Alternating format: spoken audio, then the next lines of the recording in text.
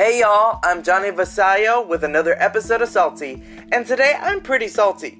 Not only is it cold outside, but there seems to be an omen in Gilmer, Texas, a venue of vultures that made their way to Highway 271 last week and other parts of the area.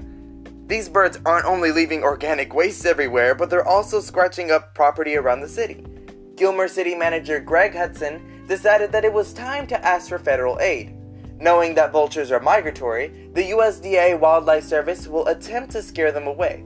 Now, some cultures suggest that vultures represent an omen, a sign, or a message as they embody the themes of life and death. They mainly reflect a marker in which people must learn to break away from their egos and correct mistakes done to others. Essentially, it seems like a good time to ask someone for forgiveness, or to swallow your pride. Now, I'm salty that these birds decided to come around this time because I'm not ready to let everything go. But I think it's about time that I do. At least for the sake of positive presence.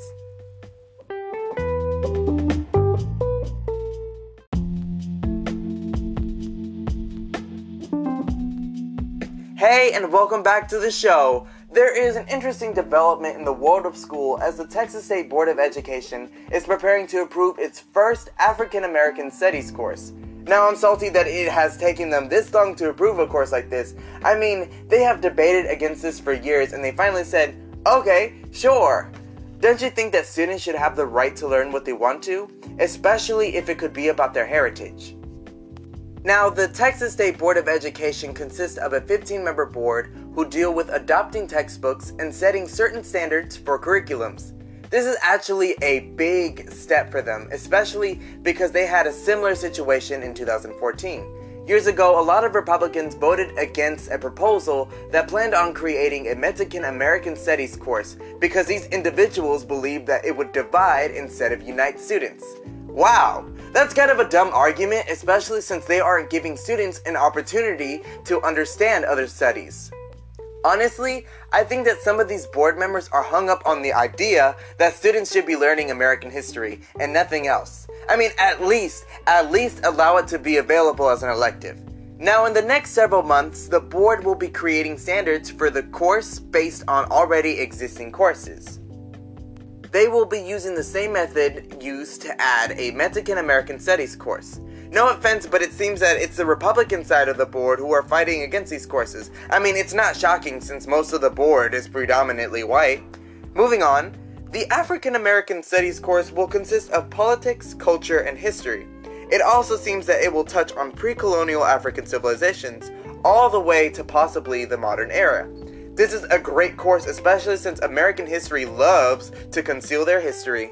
Studies have shown that students of color are more likely to be more motivated in school if they learn about their cultural history.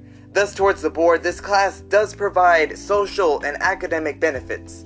So why make it so hard to make it possible? I mean, students should not have to work so hard to look into their heritage, their history. Overall, I sincerely hope that this course does well, and I also think Texas should reconsider who they have on the board. And the reason I feel this way is because they are denying education for students instead of providing more options. They are not doing their jobs right. And that's what makes me super salty. That's all that I have for you today, but just know that I am so grateful for all of you who have been listening to this podcast. I will continue to try to find more interesting topics to talk on, and I really appreciate that you're giving me this opportunity to share my voice. That's all that I have, but I just want to say that, baby, I'm always salty.